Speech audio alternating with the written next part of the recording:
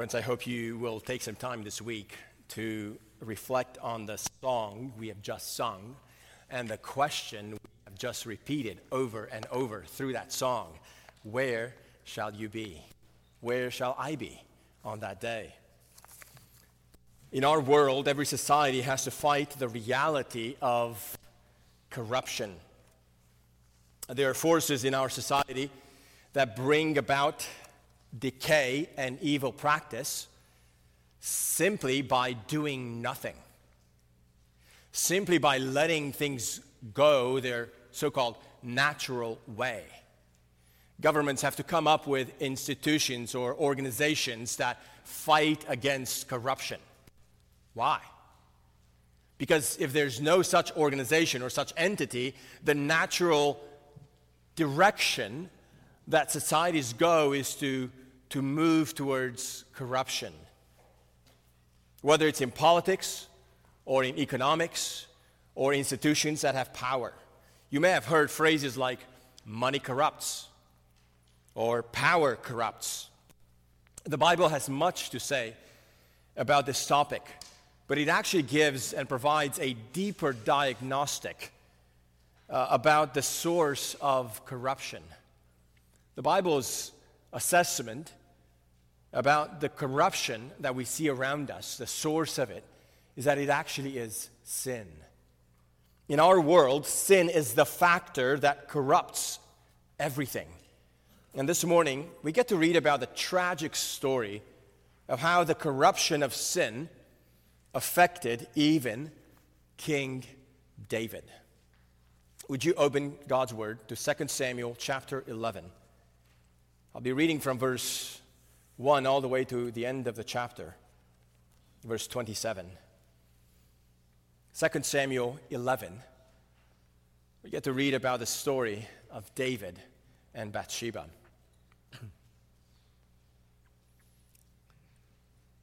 In the spring of the year, the time when kings go out to battle, David sent Joab and his servants with him and all Israel.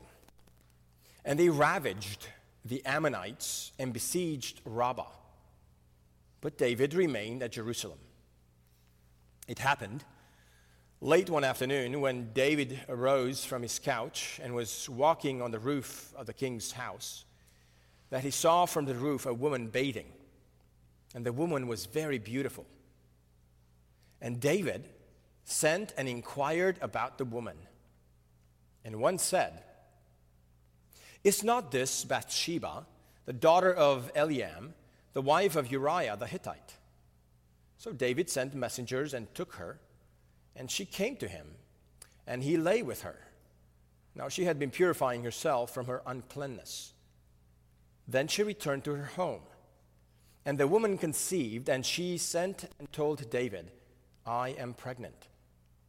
So David sent word to Joab, "Send me Uriah." And Joab sent Uriah to David. Then Uriah came to him. When Uriah came to him, David asked how Joab was doing, and how the people were doing, and how the war was going. Then David said to Uriah, "Go down to your house and wash your feet." And Uriah went out of the king's house, and there followed him a present from the king. But Uriah slept at the door of the king's house with all the servants of his lord, and did not go down to his house. When they told David, Uriah did not go down to his house, David said to Uriah, "Have you not come from a journey? Why did you not go down to your house?" Uriah said to David, "The ark and Israel and Judah dwell in booths, and my lord Joab and the servants of my lord are camping in the open field. Shall I then go to my house to eat and to drink and lie with my wife? As you live, and as your soul lives, I will not do this thing." Then David said to Uriah, "Remain here today also, and tomorrow, and I will send you back." So Uriah remained in Jerusalem that day and the next. And David invited him, and he ate in his presence and drank, so that he made him drunk. And in the evening, he went out to lie on his couch with the servants of his Lord, but he did not go down to his house. In the morning, David wrote a letter to Joab and sent it by the hand of Uriah. In the letter, he wrote, "Set Uriah in the forefront of the hardest fighting, and then draw back from him, that he may be struck down and die." And as Joab was besieging the city, he assigned Uriah to the place where he knew there were valiant men. And the men of the city came out and fought with Joab, and some of the servants of David among the people fell. Uriah the Hittite also died. Then Joab sent and told David all the news about the fighting. And he instructed a messenger, "When you have finished telling all the news about the fighting to the king, then if the king's anger rises, and if he says to you, 'Why did you go so near the city to fight? Did you not know that they would shoot from the wall? Who killed Abimelech, the son of Jerubesheth? Did not a woman cast an upper millstone on him from the wall so that he died at Thebez? Why did you go so near the wall?' Then you shall say, 'Your servant Uriah the Hittite is dead also.'" So the messenger went and came and told David all that Joab had sent to him to tell him. The messengers said to David, "The men gained an advantage over us and came out against us in the field, but we drove them back to the entrance of the gate. Then the archers shot at your servants from the wall. Some of the king's servants are dead, and your servant Uriah the Hittite is dead also." David said to the messenger, "Thus shall you say to Joab, 'Do not let this matter displease you, for the sword devours now one and now another. Strengthen your attack against the city and overthrow it, and encourage him.'" When the wife of Uriah heard that Uriah her husband was dead, she lamented over her husband. And when the mourning was over, David sent and brought her to his house, and she became his wife and bore him a son. But the thing that David had done displeased the Lord. Amen. This is the word of the Lord for us. Would you join me in prayer, asking God to bless the preaching of this word? Father, you're the God who inspired your word. You have given us your word. We thank you for this word. Father, we pray that you would speak to our hearts through it. We ask that you would help me preach it and help our hearts hear it and hear your intended message through this passage. We pray that our hearts may be challenged, may be equipped, may be warned. Father, we pray that you would accomplish with us through this passage what you have intended from the beginning. In the name of Jesus, I pray. Amen. 2 Samuel 11 is the darkest chapter of 2 Samuel. It's the darkest chapter of the whole book of Samuel, 1st and 2nd Samuel. Some even have considered this chapter to be the second darkest chapter after Genesis 3 in the whole Bible.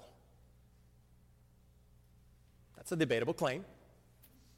It's a dark chapter, and we will see why. David's life will never be the same after this moment. His family will not be the same after the events of this chapter. This is not the chapter that the people of God can boast in. It's not a chapter we want to remember or to bookmark in our Bibles. And yet, it is a chapter we must remember and cannot afford to skip the lessons that it teaches. For us today, this chapter is a warning. This is a warning chapter. Let's consider this chapter not for the sake of indicting David, but to receive warning in our own battle with our own sinful nature that we have inherited. So why would we preach this text? Well, first, it's because it's in the Bible. Second, because we're committed to preach expositionally through the Bible. We just take chapter by chapter, work through a book of the Bible. Because God inspired this text to be written for us, and because we're committed to work through the text of Scripture expositionally, we need to heed the warning this chapter gives, even though it's a tragic and dark chapter. What's the warning that this chapter teaches and gives us? And the warning is this: no one is safe from the lures and corruption of sin. No one is safe from the lures and corruption of sin. David's failure is clearly exposed here at the beginning of the chapter. Then we'll see David's cover-up. And finally, we'll see David's excuse. This story, this tragic story, highlights these moments: David's failure, David's cover-up, and then David's excuse. Let's look at how this chapter warns us, warns you and me, not to think that we are safe from the lures of sin and corruption, the corruption of sin. David's failures, in verses 1 through 5, the narrator tells us in a very succinct way, actually, how David committed the sin of adultery with Bathsheba. The fact that this chapter is reported in the biblical record by the inspiration of the Holy Spirit is a big deal.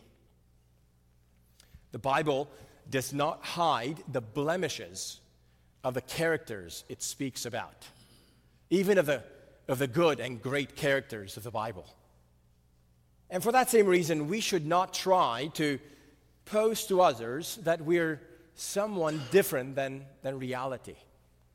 The Bible's openness to present the real person of David, with his qualities and with his blemishes, should encourage us to a posture of openness and being vulnerable with others, offering to share with others about our own battles with sin.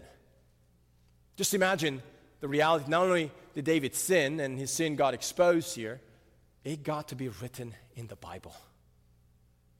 Every believer that ever lived, that got to read the Old Testament and got to read this story, would get to know about the details of David's sin. Wow. Talk about vulnerable. Talk about showing the real deal. Notice the timing when all this happened. The chapter starts with David remaining home while all Israel was on the battlefield fighting against enemies, and it's important to notice, and ravaging them. Look at verse 1. And they ravaged the Ammonites and besieged Rabbah. David's army was a big dog in this fight. His soldiers were winning. His commanders were marching through enemy territory and conquering them. Ravaging is a pretty big word. They were greatly successful. This outcome of this war and the full conquest of the Ammonite territory is described at the end of chapter 12.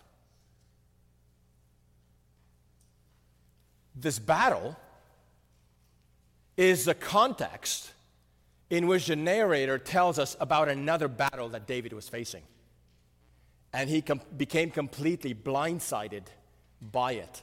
He was totally unprepared for it. The battle with his own sinful nature, the corruption of his own heart. David was in a season of great conquests, but in this chapter, he failed to consider the war going on in his own heart, in his own desires.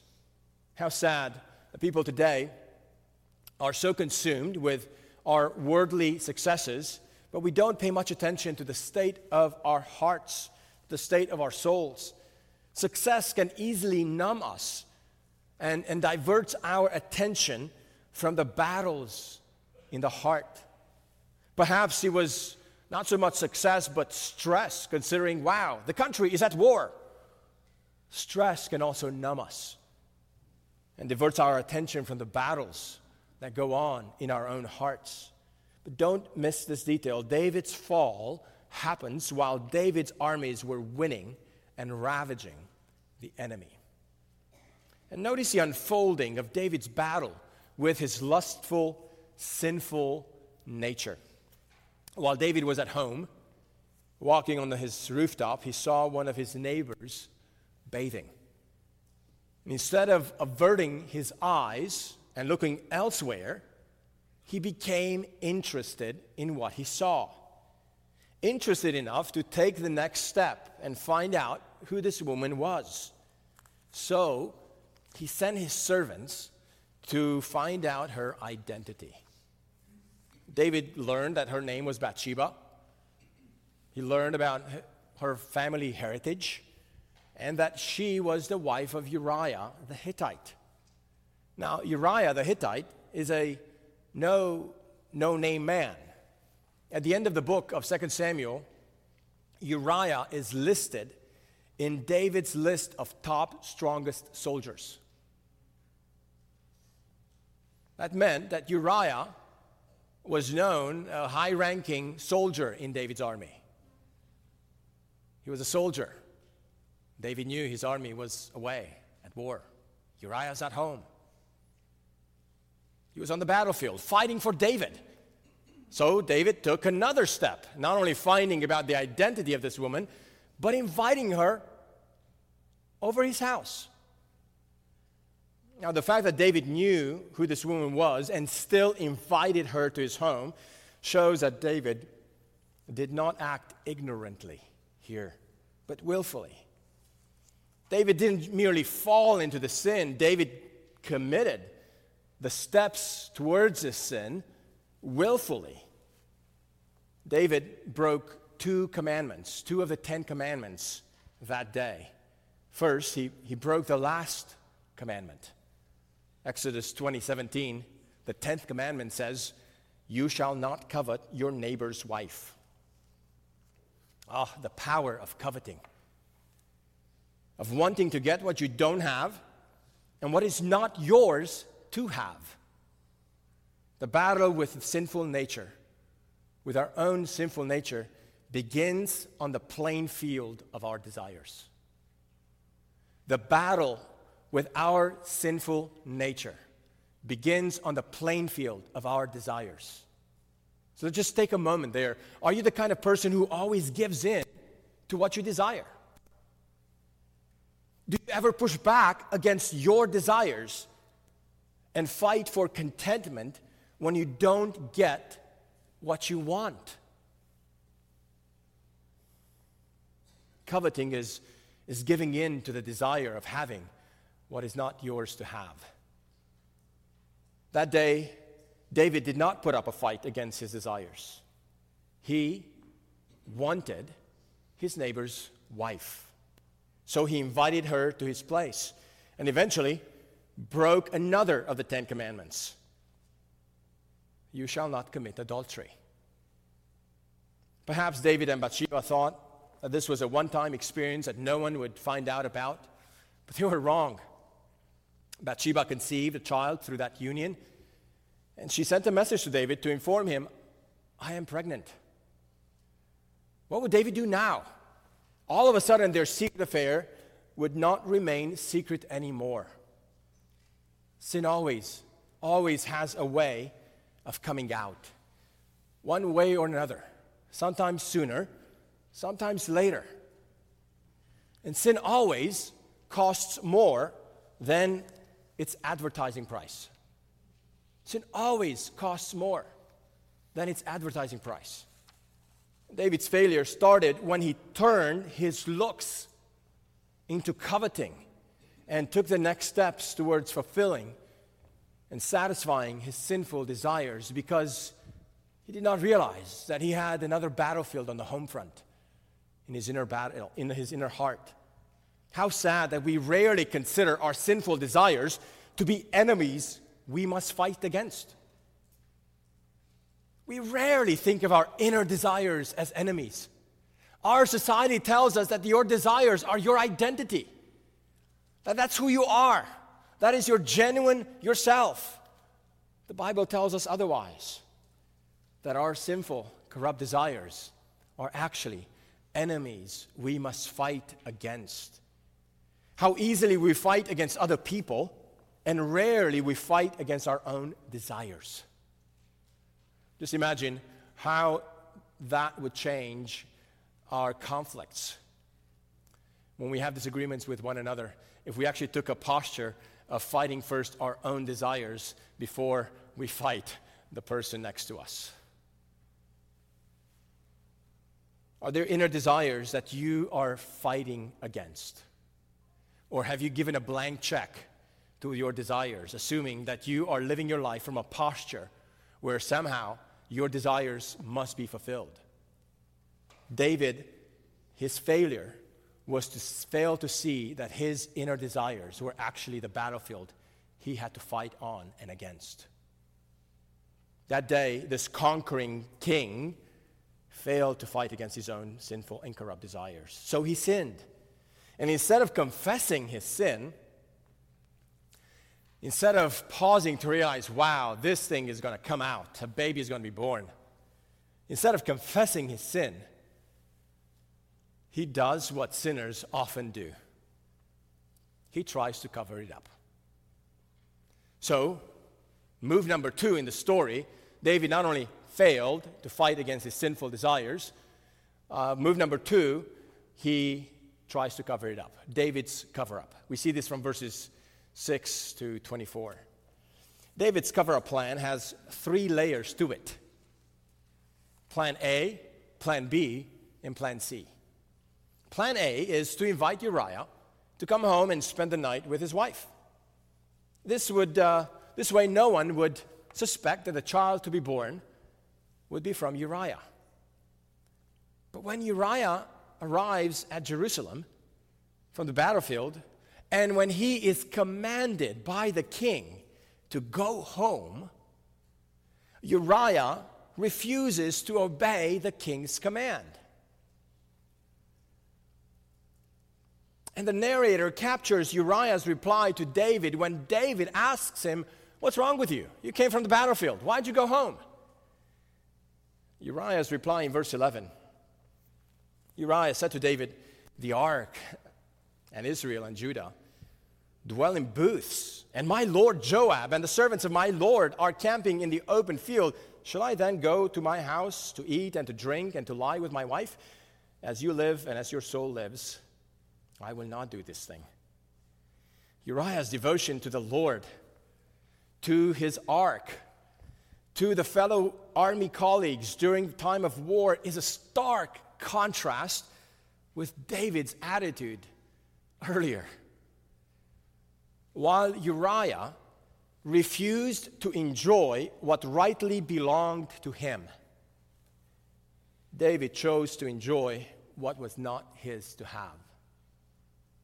And the irony is that Uriah was a Hittite. He was not even a Jew. And here is a non-Jew expressing an incredible devotion to the Lord, to his armies, refusing the king's command. And here's a king who had done the very, very opposite.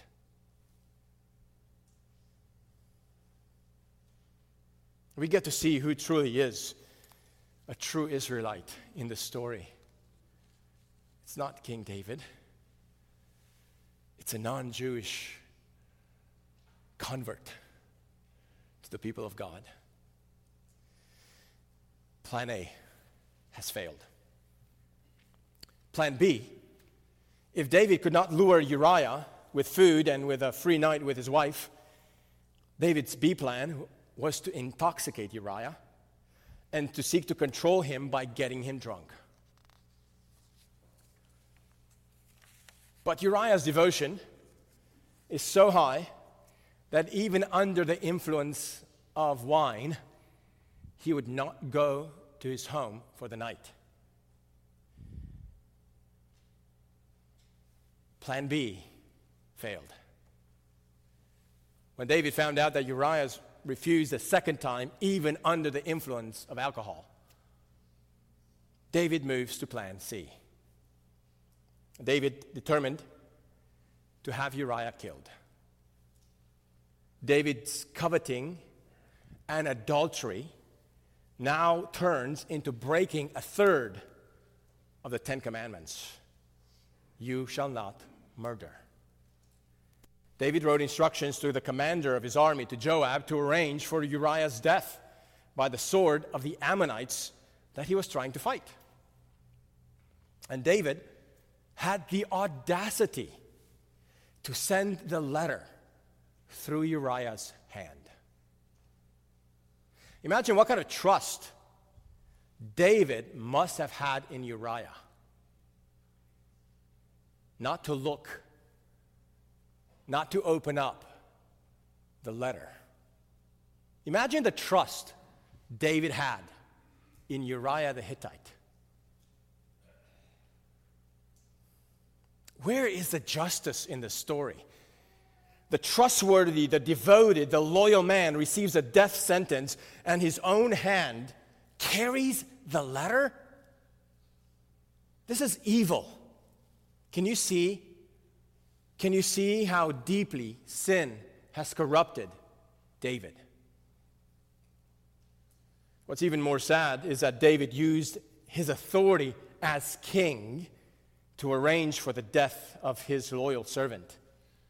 As king, he had the authority to command the commander to execute his commands.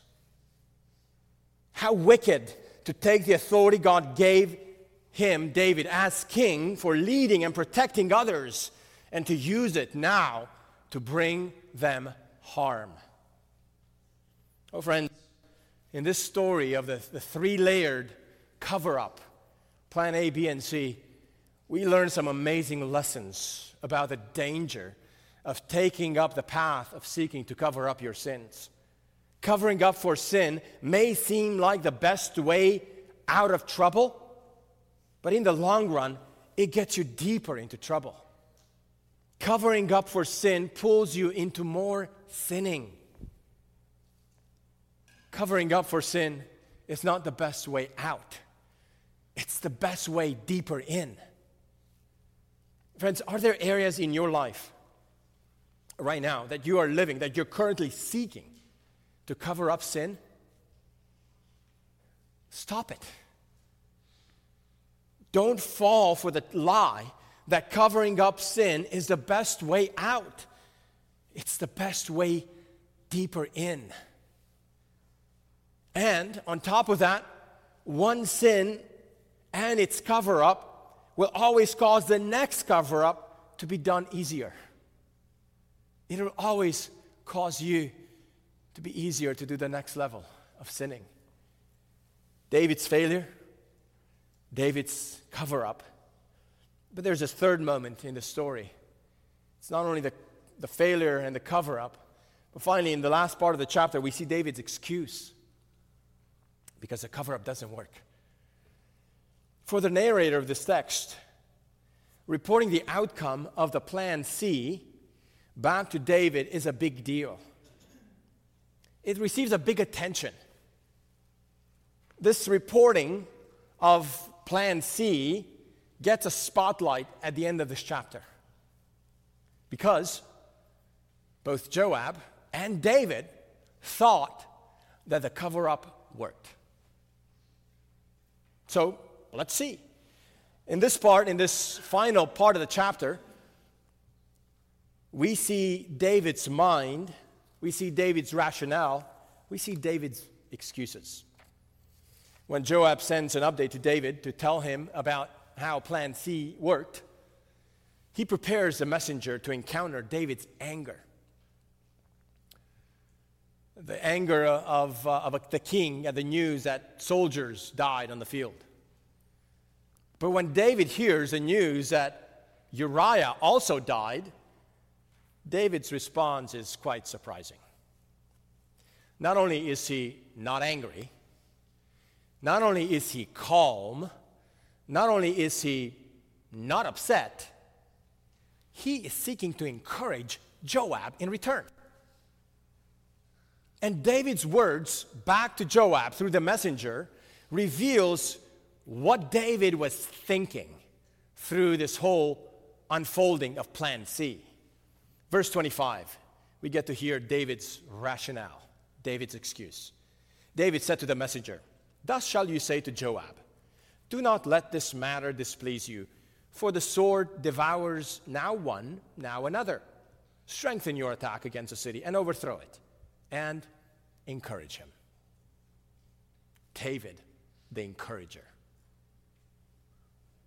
The Hebrew phrase in our ESV Bibles, the phrase that is translated, "Don't let this matter displease you," has a very intriguing verb in the Hebrew language. It's a verb that is related to the eyes, to seeing or perceiving. One Bible teacher interpreted this phrase, "Don't let this matter displease you," interpreted or translated in this way: "Don't let this thing be evil in your eyes." Don't let this thing that you have just reported about the soldiers dying and Uriah dying, don't let this evil thing be evil. Or don't let this thing be evil in your eyes. Here, David's excuse is seen clearly. He thinks that he can count Uriah's death on the tab of the casualties of war. And this was indeed David's line. For the sword devours now one, now another. Now, if you're David, this may seem like a brilliant cover-up. You can argue that, of course, this is normal in wartime. Who can argue with the reality that on the battlefield, soldiers die killed by the enemy? So David's rationale was, if I can get the enemy to kill Uriah, then I'm off the hook. Brilliant move. In David's own eyes, this matter seemed not evil. So he encouraged Joab to see it the same way. Don't let this thing be evil in your eyes. Friends, do you see how far David has traveled in his mind? Sin is powerful. It corrupts not only our desires, it corrupts our actions, and it corrupts our minds and our eyes, so that our reasoning is no longer able to assess what is right and wrong anymore. Our eyes become blinded to the evilness of sin. And we not only hold that for ourselves, but we also try to encourage others to see the same way. The story ends with David marrying Bathsheba. In verse 27, when the mourning was over, after Bathsheba found out about the news, when her mourning was over, David sent and brought her to his house, and she became his wife and bore him a son. It might have seemed to David that David's plan C worked. By the time Bathsheba gave birth to this child, she had become David's wife. The cover-up was successful. Even if it took several layers, and even if it took a little more sinning in the process. But there's another phrase that the narrator includes at the end of verse 27, which we cannot miss. After all of that is done and said, the narrator includes this phrase, "But the thing that David had done displeased the Lord." The same verb, the same Hebrew verb used in verse 25 when David tried to encourage Joab not to let this thing displease him or be evil in his eyes, is now repeated by the narrator to speak about God's eyes. It's as if this last phrase could be translated as, "The thing that David had done was evil in God's eyes."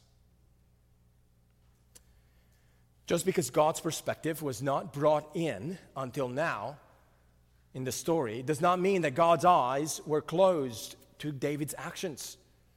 I love how one Bible teacher put it beautifully. In this chapter, God may be silent, but he is not sightless. The same thing we need to learn. God may seem to be silent in the way we carry on our business, our plans. But he is not sightless. Just because David did not see this event as evil in his eyes does not mean that he was off the hook. This event, the story that was written for us here, was evil in God's eyes. And the narrator leaves this sentence at the end of chapter 11 as a cliffhanger in the story. Cover-ups and excuses may so-called work in the short run. They may seem rational in our eyes, but they are not right in the eyes of God. They will not satisfy the justice of God. Nothing will escape the eyes of God from seeing our actions and evaluating them justly. That's why we must evaluate everything we do or think or desire according to God's word, not according to our own eyes. This is why in the Bible God told us why we should keep His word constantly before us. Even in the Old Testament, God gave instructions to ask the Jews to give themselves reminders, regular reminders of God's laws. In the book of Numbers, in one place, God even said that the Jews should put a yarn, a blue yarn, a tassel on the corners of their clothing to remember regularly, when they look at their clothing, to remember the laws of God. Everywhere they walked clothed, they would remember, or they were supposed to remember, the commandments of God. And listen to what God said about those tassels. Numbers 15:39. And it shall be a tassel for you to look at and remember all the commandments of the Lord, to do them, not to follow after your own heart and your own eyes, which you are inclined to whore after. If David had just remembered God's word that day. Friends, do you tend to trust the rightness of your own eyes? Our heart and our eyes cannot be a reliable source for what is right in the sight of God. That's why we need to keep our eyes on God's word regularly, daily. Consider reading Scripture regularly throughout the week. Scripture speaks about meditating on God's word day and night to calibrate your mind with who God is. As we read God's word, moving from the Old Testament to the New Testament, we read a place in the New Testament in the Gospel of Mark that was read earlier in our service, in chapter 7, when Jesus spoke about the corruption of sin, that the corruption of sin is actually lodged in our own very hearts. And when Jesus tried to teach the disciples that defilement comes not from what we eat, from external things coming in, but our uncleanliness, our defilement comes from what's already inside of us, Jesus listed a list of some sins to give an example of the corruption of sin that comes from within. And Jesus says in chapter 7 of Mark, verse 20, what comes out of a person is what defiles him. For from within, out of the heart, come evil thoughts, sexual immorality, theft, murder, adultery, coveting, wickedness, deceit, sensuality, envy, slander, pride, foolishness. All these things, all these evil things come from within, and they defile a person. What's surprising about this list is that Jesus puts in sequential order the 3 commandments David broke.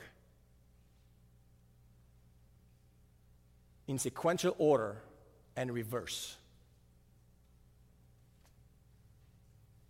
Murder, adultery, coveting.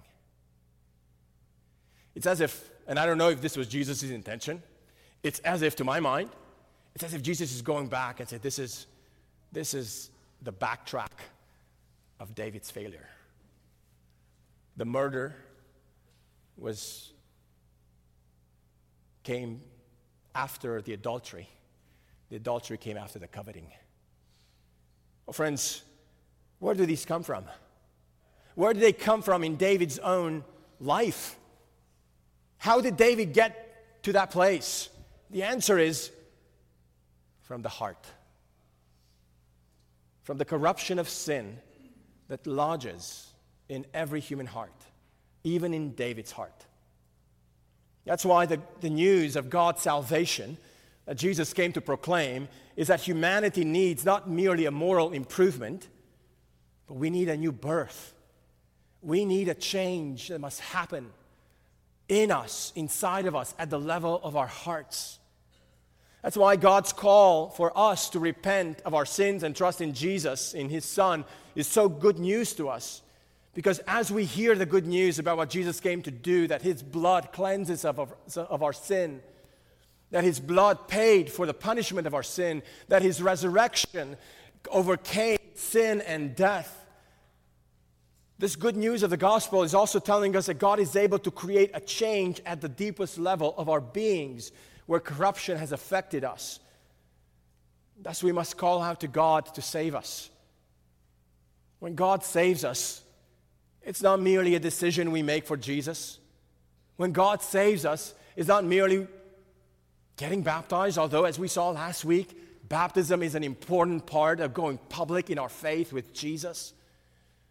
It's not merely these external aspects, but that God actually does a change at the level of the heart, because that is where the corruption of sin has done its work. Yet our sinful, corrupt natures remain with us as Christians till we die.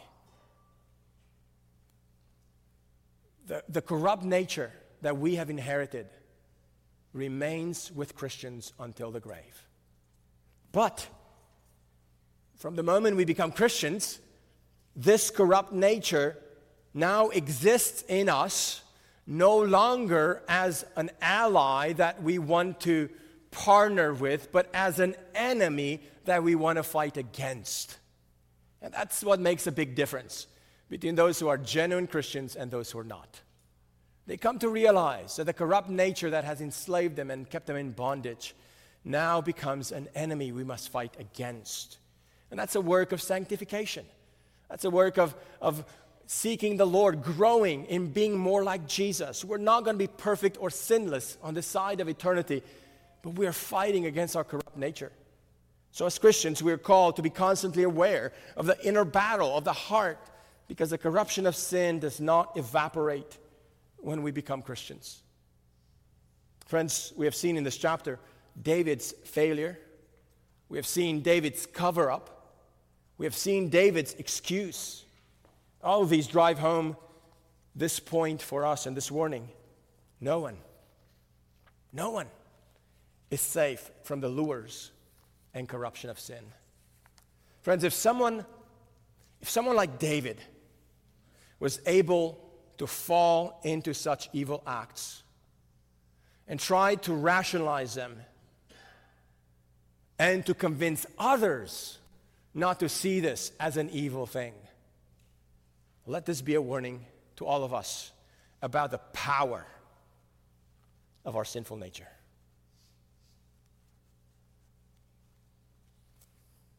No education will protect us from the corruption of sin.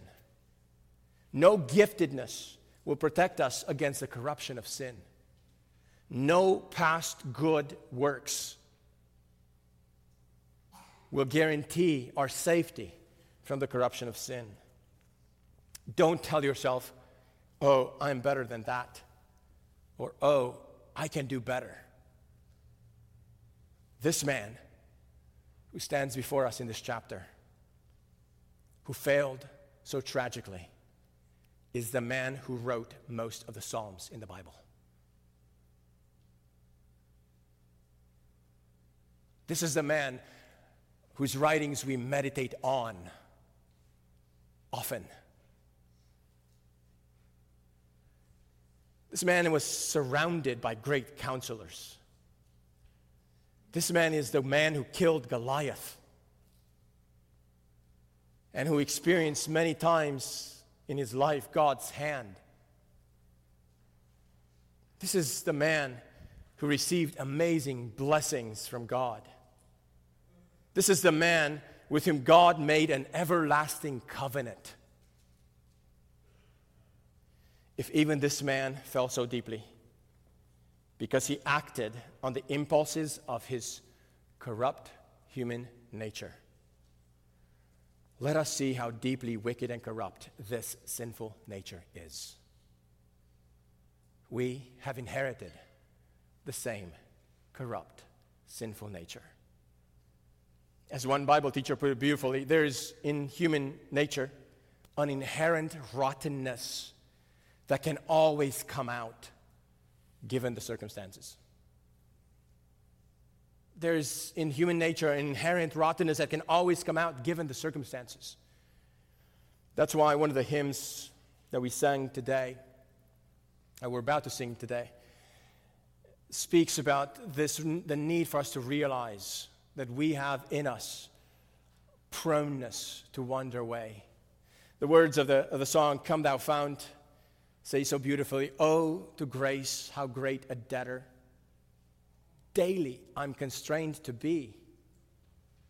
Not once in a while, not in my youth.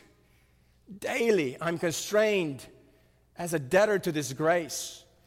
Let thy goodness like a fetter bind my wandering heart to thee. Prone to wander, Lord, I feel it. Prone to leave the God I love. Here's my heart, oh, take and seal it.